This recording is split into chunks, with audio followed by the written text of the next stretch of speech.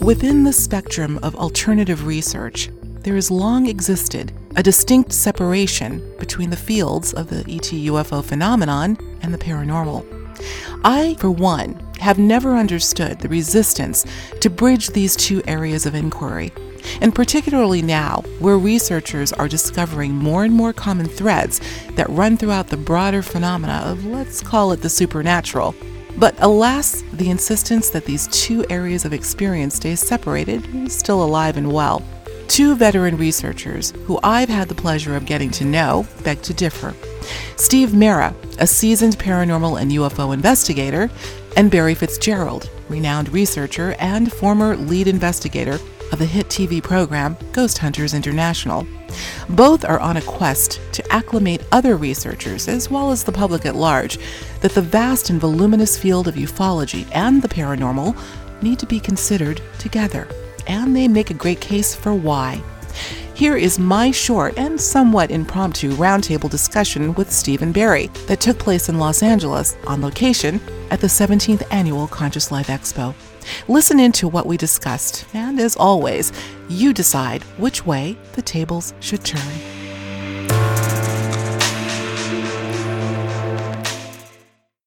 Well, hello there, journeyers. How are you doing out there? We're here live, as you can probably hear live music in the background, here at the 17th Annual Conscious Life Expo. And I got to tell you, it's been a frenetic pace. I've been running with these guys here. We decided to do a 15-minute impromptu talk, so that's exactly what you're going to get. And we'll call it a teaser because we know that there'll be so much more that we'll want to hear from Steve Mera and Barry Fitzgerald. So glad to have you both here from across the pond. Yeah. Well, more than across the pond and across the country. We have been talking for, about 3 days straight. Yeah. Straight, going back and forth. I mean, as you know, there's so much rich material to discuss when it comes to this broad field we call ufology. But we have specifically been talking about this sort of schism, I would call it, between the field of ufology, those that are both the people that are interested in it, lay people as well as researchers, and the paranormal, and how they're viewed as very distinct, disparate fields, and we agree that needs to go away. Why? Well, I think for a first start, I think it's divided the subjects of interest and research.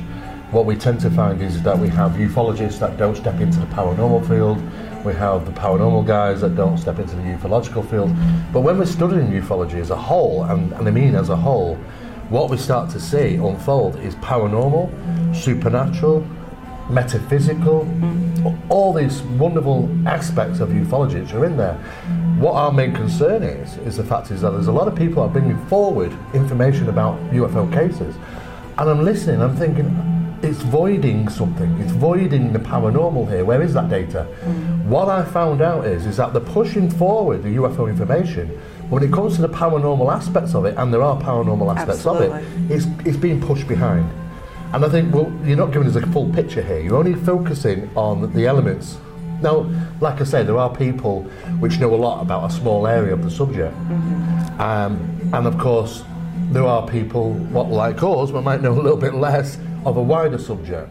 Because it does involve lots of disappearances and the mutilation phenomena. So what we're here to do is try and break down those barriers, because I don't think we can fully understand what we're actually dealing with here and get a clear picture until we start throwing it all on the table and looking at it as a whole. Absolutely. I think in itself there has been and I hate to use this term, but there has been a masculine attempt at making these and driving these boxes forward, which in itself has created our own deception.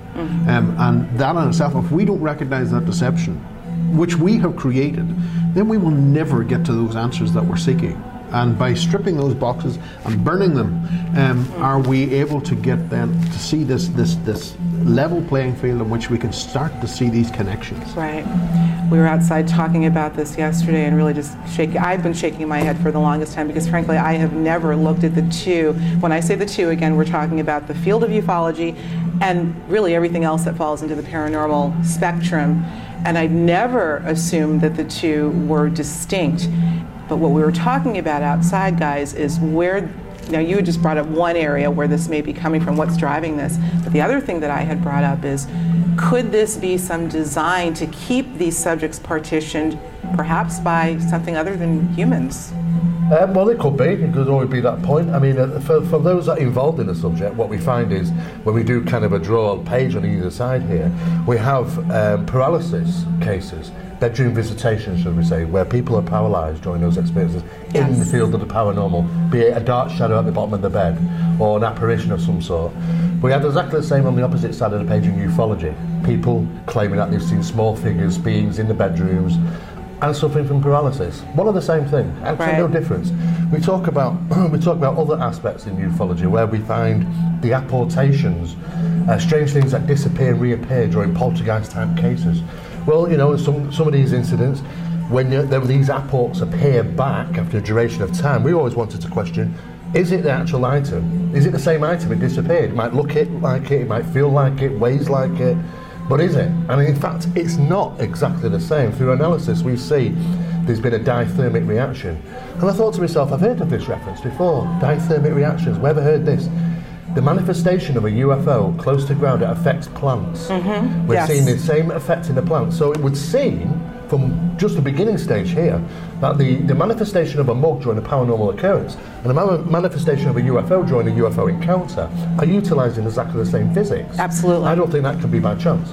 I'd like to add one to that. I mean, what we're talking about as we're all researching this is drawing a common thread throughout all phenomena. And I can give you one, as you all know, as you both know, I lectured in Australia last month where I was trying to make the case that not just abduction, well, not abduction, but contact may be more of a mass phenomenon than we know. And so one of the examples that I used are people that have out-of-body experiences, the classic OBE. One of the most common, by the way, paranormal phenomena known to man. I know in the United States, roughly 50 million or more report spontaneous out-of-body experiences. But what I thought so interesting and very curious is that one of the features of an OBE, not in all cases, but certainly in many, is this sensation of a vibration just prior to whatever it is leaving the corporeal form.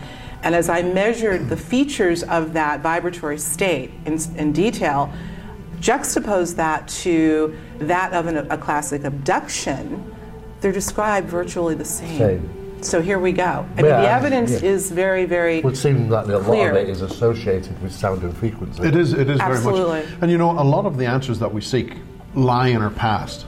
So we've got messages from our ancestors that are written, that are etched in the walls of our passage chambers and everything else, that try to teach us what they were experiencing. And understanding that is a huge component. And you know, there are elements which we need to consider, which are you know, whoever they are, coming through from this other side, or from the Gulf of space. And you've also got us, because now we live in a modern society. We've got exceptionally advanced technology, that it's there's a fog in between them and us. And it's very, very hard to discern what that is. Absolutely. Steve and I have been working on this particular mapping system, which is helping us break that apart, so that we can now start to see areas where the ancestors were talking about, and there are patterns evolving in which we can start to see where they were coming through and why and when. That was a big thing.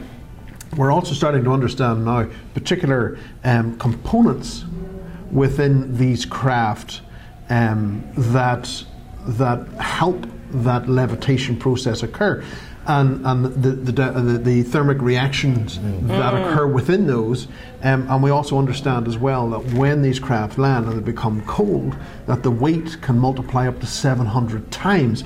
David Adair was speaking about this morning. The craft was landing on railway tracks because the railway tracks can support the weight. And those are things that we need to consider. And it's interesting to note that those particular components that we find within the engines of these particular things, we find in our rocks. We find in rock, in our natural rock. Now, when we cross that over to David Pauldys and look at the work that he's been doing, a lot of people are disappearing within rock formations. Absolutely. We see UFOs that fly into rocks, into the side of mountains. Yes. What's happening there? Now we're starting to break that apart because we have taken those boxes and went, boom. You mentioned David Paulides, and of course, Missing 411. He's done some stellar work on the very, very perplexing cases of, I don't know how many thousands at this point, of missing individuals under very strange circumstances. I've noticed in the last, I'd say, less than a year, he has been very, very careful not to at least fully cross that line with the work that he's doing, which is really more police work and ufology, until recently. I wonder if he's starting to see the nexus between the two. I think he does, and you know, I can totally understand where David's coming from. You know, he's trying to remain focused on what he's doing, right, and without having the outer influences. But he's relented a little bit, so maybe he's starting to get some evidence. I still think he wants to be quite careful because he wants to be taken seriously, and that's the other thing. We've got to get rid of the woo-woo factor, even in the strictest. The two of you are the most ardent, brilliant, intelligent, scientific researchers I've ever seen in this field. I really mean that. I admire you so much. And still, with all the meticulous work you do, there's still a bullseye on your collective you-know-whats. Oh, absolutely. Yeah. We've got to be able to get over that. Again, I think there's so many factors as to the why there's been this this silo, if you will, between the paranormal, ufology, and other things. But we've got to look at the common threads and just, I don't know, start to piece it all together. I absolutely agree, yeah. I mean, what we don't want is just to add another stone to the mountain we've got. And that's what ufology has been for the last 40 years, to be honest with you. It's another video, it's another photograph, it's another somebody who claims that they've had an experience. But to be honest with you, we're learning more about how people are affected from their experience. But we're not learning about where this phenomenon is originating from. Where it's originating from. How's it getting in here, for a start? I mean, you know, statistical surveys show a UFO seen every 8 seconds. Now that's a lot of UFOs. And that'll be a lot of massive travelling around backwards and forwards from Earth. They make a lot of noise. And of course these SETI researchers have said it's very quiet in space. And we were pondering the question, how come now we're actually starting to see that?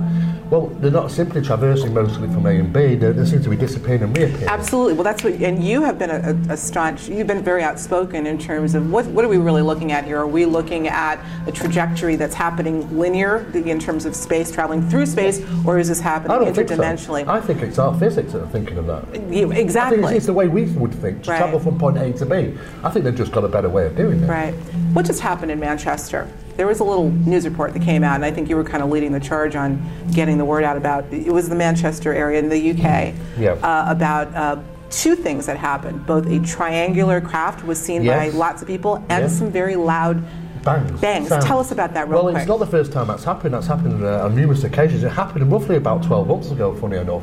In the same location, there were some very strange loud bangs and sightings of this triangular craft. Now, this is, assumably, it's an equilateral triangle, as people witnessed, a light in each apex. And what's happening is that it's just traversing over the skies of Manchester, causing numerous people to witness it and report this. But it tends to be followed by loud bangs. Now, we don't know if that bang is associated directly with this incident, but it's coincidental.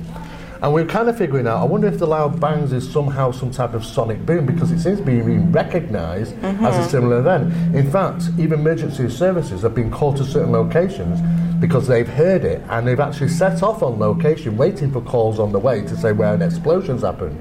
Turns out there has not been an explosion. They never find the culprit as to what is creating this loud banging sound, but it does tie in with the sighting of this triangular object, and that was only a couple of weeks ago. Right, exactly. I recall getting that. That's interesting. That can take us down a whole other road, and I know we only have a few more minutes left. Where do we go from here? I mean, I am so delighted that you both are here from the UK and Ireland, respectively, and are really driving this point home. What kind of reception have you been getting from people as you're going about making this case? Incredible, actually. We're actually opening people's eyes, because we talk to the people in the paranormal field, we talk to people in the ufological world, and we're kind of bringing them together, which is really good for us, because this is what we've always wanted. Absolutely. We don't want those divides. I don't think we can get a good understanding of the subject until we break those barriers down. And it's been very enlightening for them. In fact, they're coming to us and saying, do you know what, I think you might be onto something, and you might be right about it. I never considered that, because they never look past the barrier. And I think that is what we've done. I think most of all, I think that most people have been interested in the new work that we've been presenting in regarding the new UFO investigators training course. Because what we've done is a little pinch of what the research that we've been delivering here is known as Project Doorway. is actually in on the course. So people can actually start to look and find correlations themselves. They don't have to trust us. They don't have to believe what they see over the internet. They can do the research themselves and they will find exactly the same thing, that we are dealing with positive magnetic anomalies, which is professional name, electron diffuse regions. NASA know about them, you can research that. And these localized areas around planet Earth, which we think are being utilized by this phenomena, coming in and going out. And they've just been doing this for a long time. The ancestors were aware of this. They built resonant chambers and temples and things in these locations, just as they built Stonehenge on lathes. You know, it's the same thing. Same thing. And we're finding these connections all over the world throughout thousands and thousands of years, but it's always been the same phenomena, but it's a different mask. Yeah. Closing thoughts, Barry.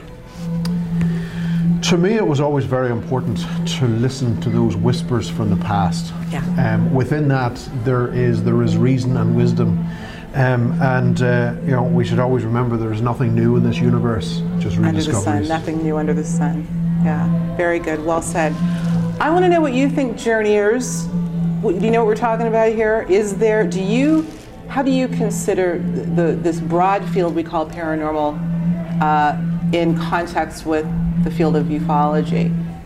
Are they one and the same to you? I want to hear from you. So please do let us know. We always love to hear your way in. In the meantime, I just want to say thank you. These guys got to get to a panel and I got to go introduce someone. So we will talk to you soon. Thank you. Thank you very much. All right. Thank you as always. We'll talk to you soon. Take care.